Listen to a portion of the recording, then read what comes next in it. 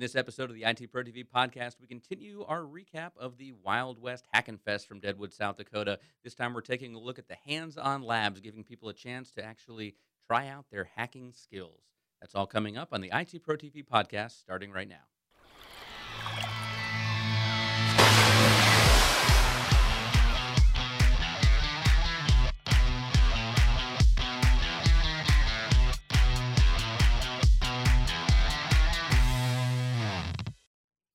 Hello and welcome to the IT Pro TV podcast. I'm your host, Peter Van Rysdam, and I'm joined again by Mr. Don Bazette, who is freshly back from the freezing cold of Deadwood, South Dakota, and the Wild West Hackin' Fest, which we have to do each time, contractually obligated.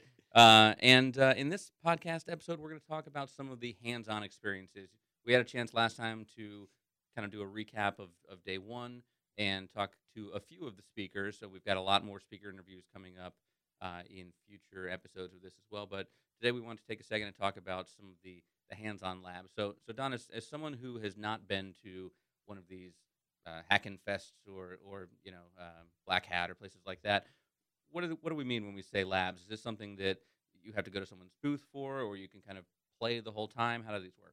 So a lot of this originated from DEF CON, and if any of you guys have talked to me about conferences this year, I was super disappointed in DEF CON. That the talks were all right, but the whole thing has turned into this big show as opposed to like an actual informational thing.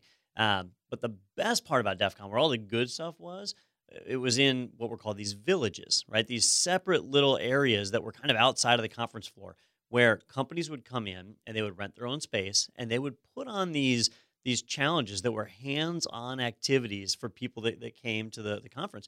So it wasn't a chance to dress up and pretend to be a hacker. It was a chance to sit down and actually be a hacker. And if you went to DEF CON, that was where all the value was in that whole conference this year, was at these villages. Well, at Wild West Hackin' Fest, they did the same thing.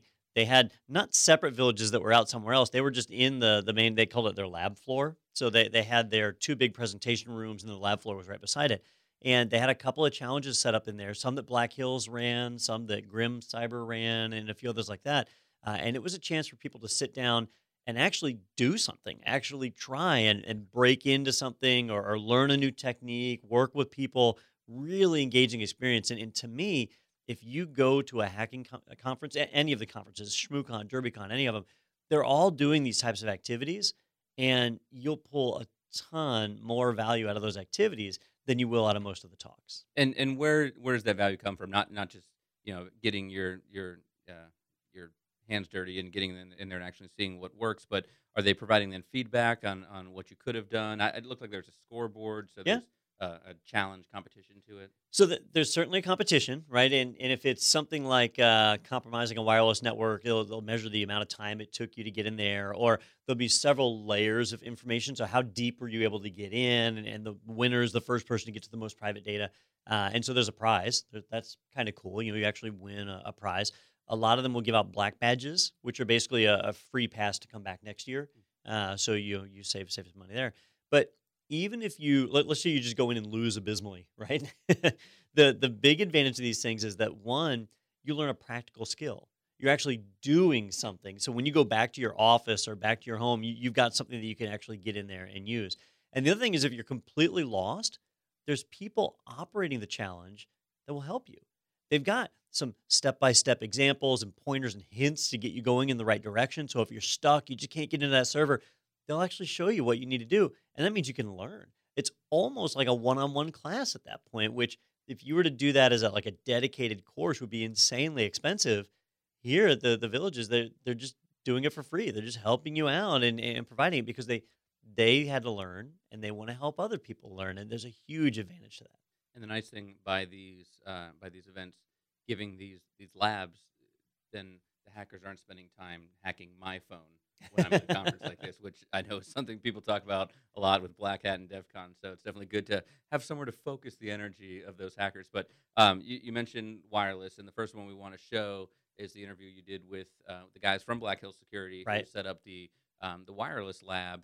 And so what's the goal of this one? This was to basically be able to breach a network, or to grab the data that's being transmitted off the network? They had a few different things going on, but the main challenge was that they were basically simulating traffic from something like 20 clients that were basically transmitting data over a wireless network. And the challenge was for you to get in and be able to compromise the private key to get that data. Now, some of it was just secured with like WEP, so really easy to break. Some of it was WPA2, so it was harder. Others, it was a matter of could you bring up an evil twin, a rogue access point, and get the client to connect to you? So it was several different challenges all baked in one, a number of different attacks. Cool. Well, let's take a look at that interview, and we'll get a little bit of insight into how it was set up. And so take a look. Enjoy. All right, ladies and gentlemen, welcome back to another IT Pro TV interview here at Wild West Hackin' Fest 2017 in Deadwood, South Dakota. I'm Don Pizzette, and it just wouldn't be complete conference coverage without getting a chance to see the booth with the most blinking lights around. So we are here at the Wireless Challenge where they exceed our blinking light fantasies here. And I managed to get Jordan and Flesh to take a minute to talk with us. And before I get ahead of myself, why don't you guys introduce yourself? Jordan, tell me a little bit about you. So I work for Black Hills InfoSec as a pen tester, as a systems administrator, as a lab manager, as a developer, as a researcher, as a blogger, as all the things we do at Black Hills InfoSec. I've got background in networking, and that's about it. Ditto. No, I'm David Fletcher. I'm also a pen tester at Black Hills Information Security, and we run the gamut of tests. I definitely don't do the sysad side. I spent 23 years doing that in the Air Force, and this is a dream for me. So that's me in a nutshell. All right, so that leads to my next question, which is you guys are very talented people. You work in the field all the time. How did you get roped into running the Wireless Challenge here at the conference? I guess my answer would be we ran out of time.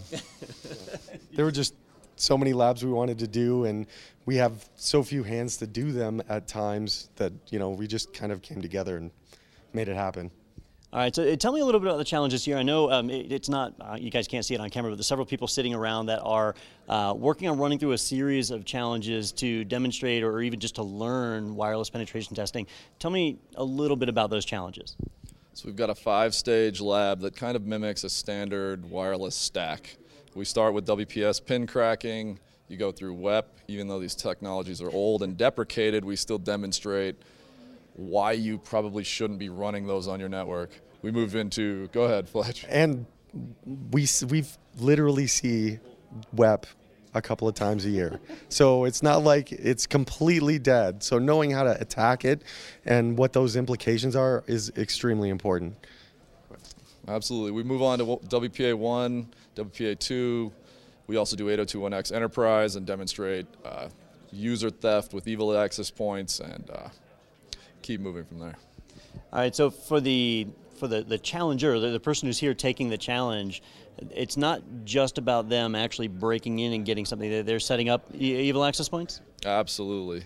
So each lab kind of has a stage where you learn the wireless technology, how to crack it, how to break it, and then you pivot, which is a standard term in industry where you find what else you have access to. And then you use that information that you gain to gain access to the next level. And are you guys focusing on just on the penetration test side, on the red team side, or is there blue team defense side also? We didn't do a lot of blue teaming here. So the point here is if your wireless network is set up crappy, it exposes a lot. And we've literally set all these up to be poorly engineered and secured so that people get a sense for that. I know wireless has been in the spotlight right now, especially because of the crack exploit that's been going on, and WPA2 that a lot of people relied upon before is now not as trustworthy as many people had hoped. So are you seeing that, or is that reflected here in the challenge as well, or are you just relying on the more standard implementation of WPA2? We write these labs to match industry and what we see still as we wander through organizations and test their defenses.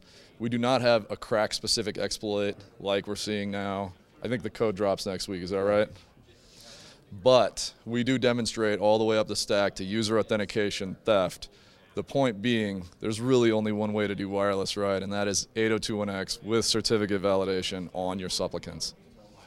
All right, so now I know that setting up a normal wireless network, it requires a good bit of equipment, but setting up a lab like this, that's a lot different than a normal network. And behind us, you can see there's a row of wireless cards. Tell me a little bit about the equipment that goes into setting up a lab like this. In this case, we're using a bunch of alpha cards. Alpha cards are typically what we use when we're testing what they're alpha teals. The alpha teals are connected to Raspberry Pis, which make it really convenient to transport. We don't have to bring a bunch of PCs or manage a bunch of virtual machines. And then each of those Pis represents either an access point or a client. And the clients are set up to automatically associate with the APs on a recurring basis, so that, you know, one of the things you worry about when you're building a wireless network is, or a wireless challenge, is what if everybody in the room deauths the clients at the same time? Now, nobody's ever going to solve the challenge. Instead, you know, we say, yeah, you can deauth in a real environment, but in this one, if you know what you're looking for, all you have to do is wait for it and listen in most cases. So that makes it much more manageable from our end. I know the lab changed just a little bit after you guys got here, because over at the Gravwell booth, they've got a monitor set up where they're showing it if somebody attempts to do that deauth, which I thought was really cool. We'll get a chance to talk to them a little bit later. But I know that as far as when people come into these types of challenges, these labs, that some people are just really talented already. They jump in and they're able to poke through and do each of the steps. But for people who are learning, people who maybe haven't done wireless penetration testing yet, are you guys here to kind of help them, you know, walk through and learn the process? Absolutely. The two people sitting over here right now are using our gear and our hardware. We wanted this to be a very hands-on event. So we are doing both, providing hardware for them to use and the guidance they need to learn what WPS pin brute forcing is, what WEP IVs are, and why, when it's flowing through the air, you can simply capture enough and crack keys, what a WPA handshake is, and why it makes no difference whether you're attacking TKIP or AES, what evil APs are, and host APD, WPE, and the theft of multiple users and password cracking. So we are definitely helping people through these processes. The early users that got through it were definitely experienced, and we saw a lot of creativity in those users and how they attack the lab differently from our standard methodology. So has that been your experience so far? I know we're on day 2 of the conference, so have most people been able to navigate the challenge pretty well, or is there a particular one that people have problems with? The first lab turned out to be the hardest. WPS pin cracking is just not as easy as we would like. So we wanted this lab to be able to get through, people to be able to get through it quickly. But we found that people were running commands that would take 6, 8, 10 hours to fully brute force the WPS pin space. So we provide that first one to get people going, and that has helped a lot. And Fletch, I know you mentioned running out of time and setting up a lab like this. This is a lot of specially configured hardware. Was it challenging to set up the lab? Were there any, you mentioned deauth, were there other special challenges you had to overcome? It was challenging to help. Really, Jordan and Kent did all the heavy lifting in getting the equipment here and getting everything set up, building out the concept, and those guys are just absolutely phenomenal. Fletch came in and helped us a lot, though. Sure, we did a lot of heavy lifting. Like you said, we had the labs basically designed the way we wanted. We had configurations in place, but Fletch, SANS experience, instructor experience, TA experience, networks experience, he was able to help us write labs in a meaningful way, provide guidance, get the things put together in a beautiful package. Awesome. Well, I know hands-on labs like these, challenges and exercises, are one of the best reasons to attend security conferences, and you couldn't find a better team than Black Hills to come out and learn from. You guys have a great reputation in the industry and really a wonderful setup here. Very, very cool. Before we wrap up the interview, do you have anything else you want to share with our viewers? I am good. Go break all the things. Which sadly isn't as hard as it used to be. So, all right, well, ladies and gentlemen, that's going to wrap up this interview. And again, let me stress it, if you have a chance to attend conferences like these types of challenges, a lot of us think about conferences in terms of speakers and going and listening to talks, which are wonderful, right? You hear some great talks. But getting a chance to apply a real-world skill like this is invaluable, and getting hands-on access to the hardware is really incredible. So thank you guys for setting this up. We appreciate you spending time with us. Appreciate the opportunity. For you viewers out there, we appreciate you guys watching. Stay tuned because we've got more coverage from Wild West Hackin' Fest. But for now, that's it for me. I'm Don Pizzette with IT Pro TV. All right, another great interview, Don, and another interview where Don's the only person not dressed up, as we're seeing a theme here from South Dakota. But Don, we were talking a little bit during the interview about how they actually set up this challenge that they didn't bring 10 different laptops and set them up. So how were they able to replicate this and make it kind of a real life situation that people were able to try to exploit? It wasn't in the interview, but after the interview finished, I was just curious myself for how they built the lab. And it's not the point of the lab. The point of the lab is to learn how to break into the wireless network. But I know I've tried to set up wireless labs before and had problems with having multiple NICs all right next to each other and stuff like that. That they had similar problems and had to overcome. So I talked to them a bit. They were actually selling those wireless cards at the T-shirt stand in front. And so I asked, like, what is special about these cards? And I'll bring it up. I got the Amazon page for them pulled up on my computer.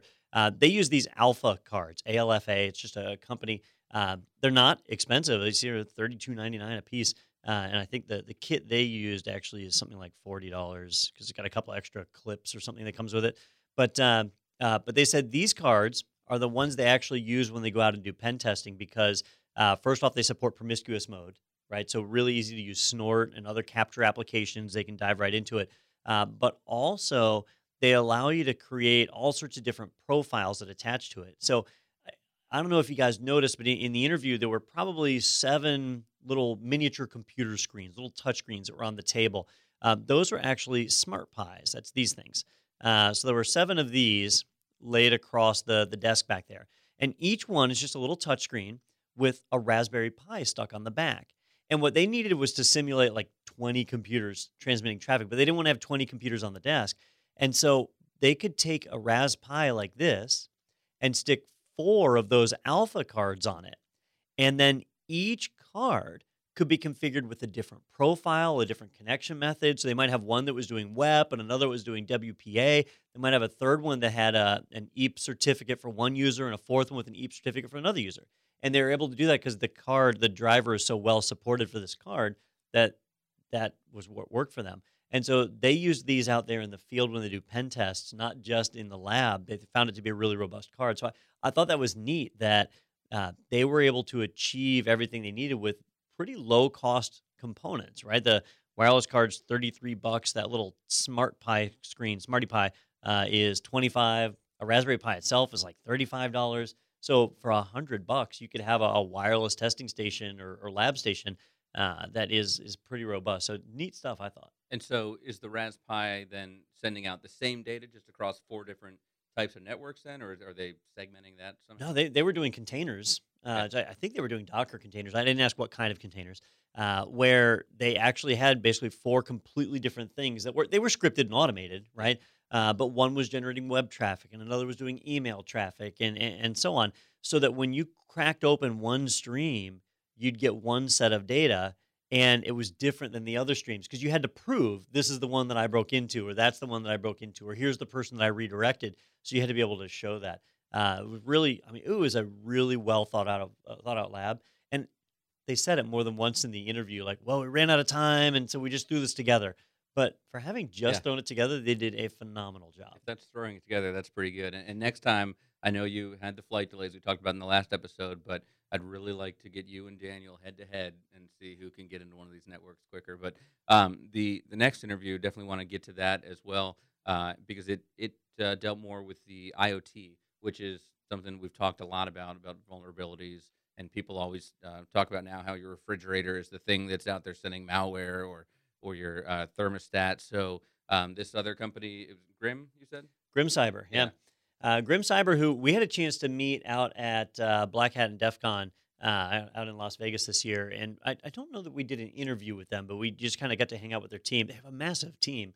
And even here, I interviewed Lisa Wiswell, but there were, I don't know, at least like 6 or 7 other Grim employees that were all there. They are incredibly knowledgeable. They do penetration testing and a lot of cybersecurity consulting and just a wealth of information. But their booth was set up, or their little village was set up with 3 different types of challenges. So they had IoT, which is a big buzzword right now. They had a lot of household appliances, and they would show you how to compromise them and what you could do.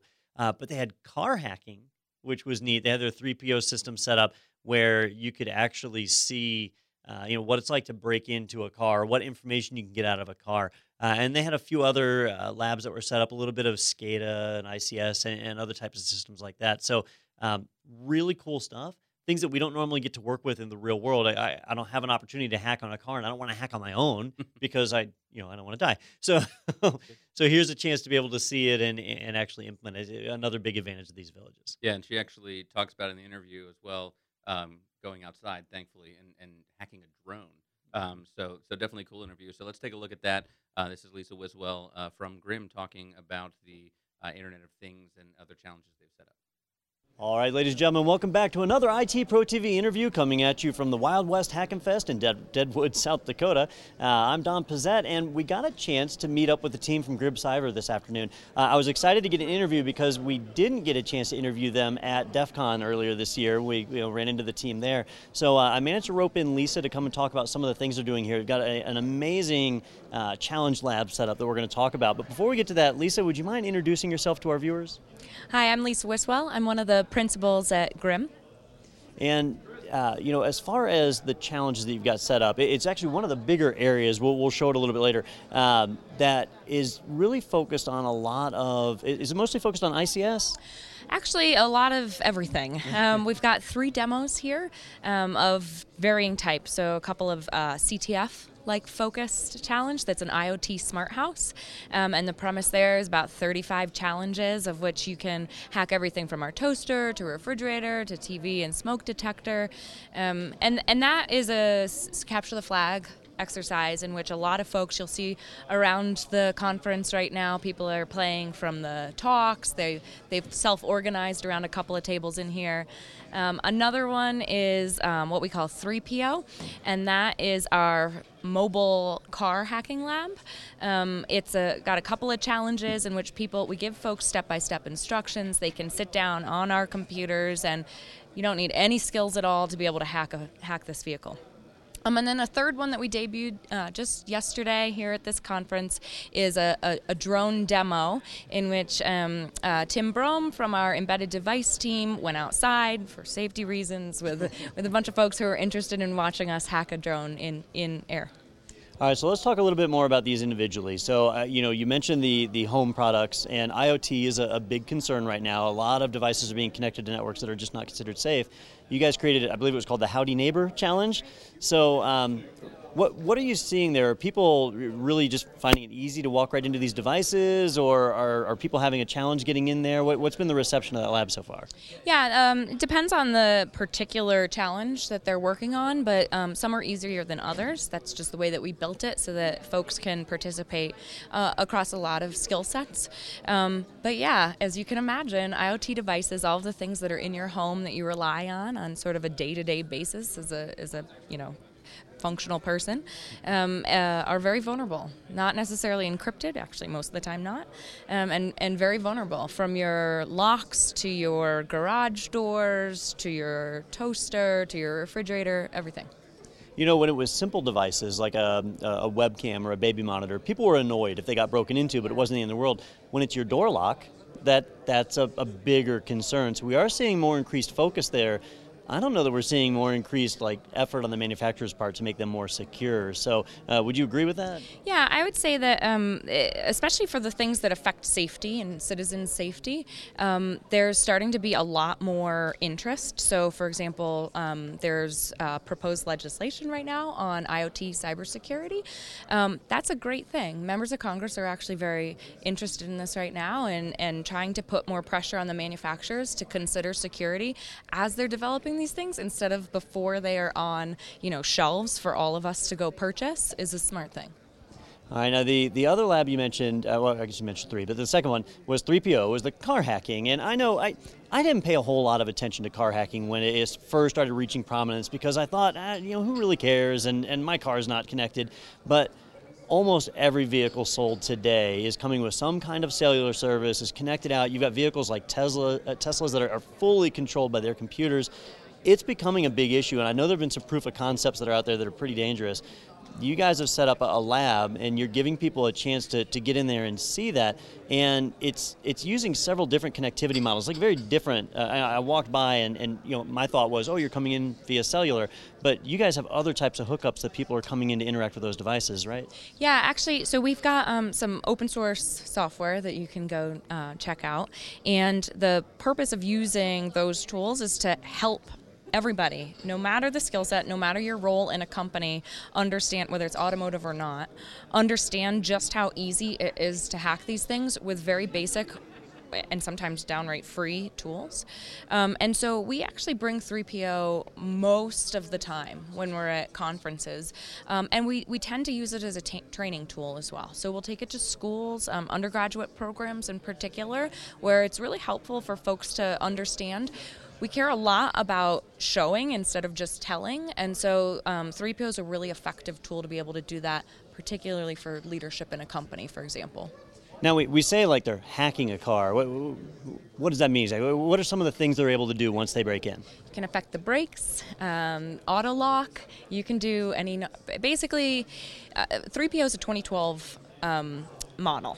And so if you think of it that way, think of every single year following 2012, the car has become more connected. It's either connecting and talking back to some headquarters. It could be talking to other cars.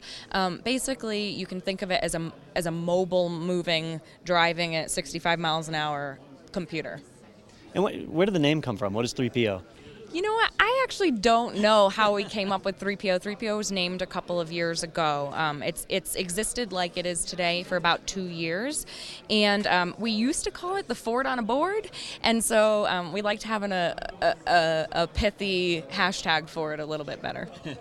All right. Well, I think that if anybody's here at the conference or at the other conferences, because you guys do make the rounds, a chance to get in there and get hands-on experience with this stuff is really, I think, an important thing.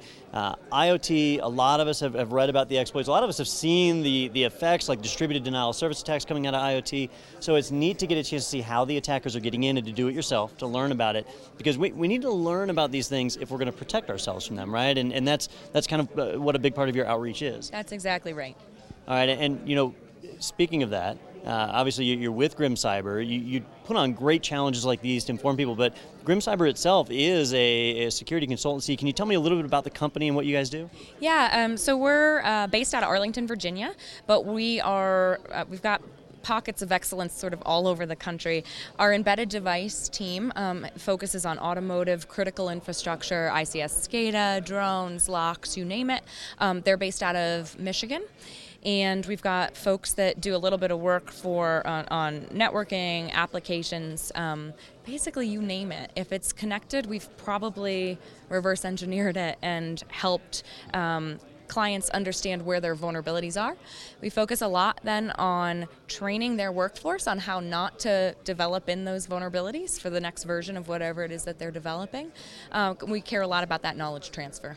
Have you been working with people like the auto manufacturers to help them move forward? Yeah, absolutely. We're tied in with not only the OEMs, but also the Tier 1 providers and the ISAC and the whole 9 yards. Yeah, it's such an amazing thing that for 80 years you had vehicles that were just straight up combustion engines, and that was it. And now they're full-blown computers, and it makes it far more complex. That industry's having to play catch-up a good bit. So, I know I appreciate all that you guys do, and I encourage any of you viewers, if you're out there and you go to a conference and you see the Grim Cyber team, make sure you swing by, because they've always got amazing activities and labs you can go through, and all the staff is really pleasant, well, except for Lisa, but the rest of them really great people, and they're willing to help you and kind of teach you and help learn. It's a great part of outreach. So I appreciate you spending time with us. Before we wrap up, do you have anything else you want to mention to our viewers? No, I just want to echo that. Come check us out. Get your hands dirty. Actually, put your hands on the keyboard here, because that knowing is really kind of powerful. And if our viewers want to learn more about your company, where can they go? Oh, yeah. So just go to grimco.com and follow us on at Grim Cyber. Awesome. Thank you for spending time with us. I really appreciate it. Definitely, thank you.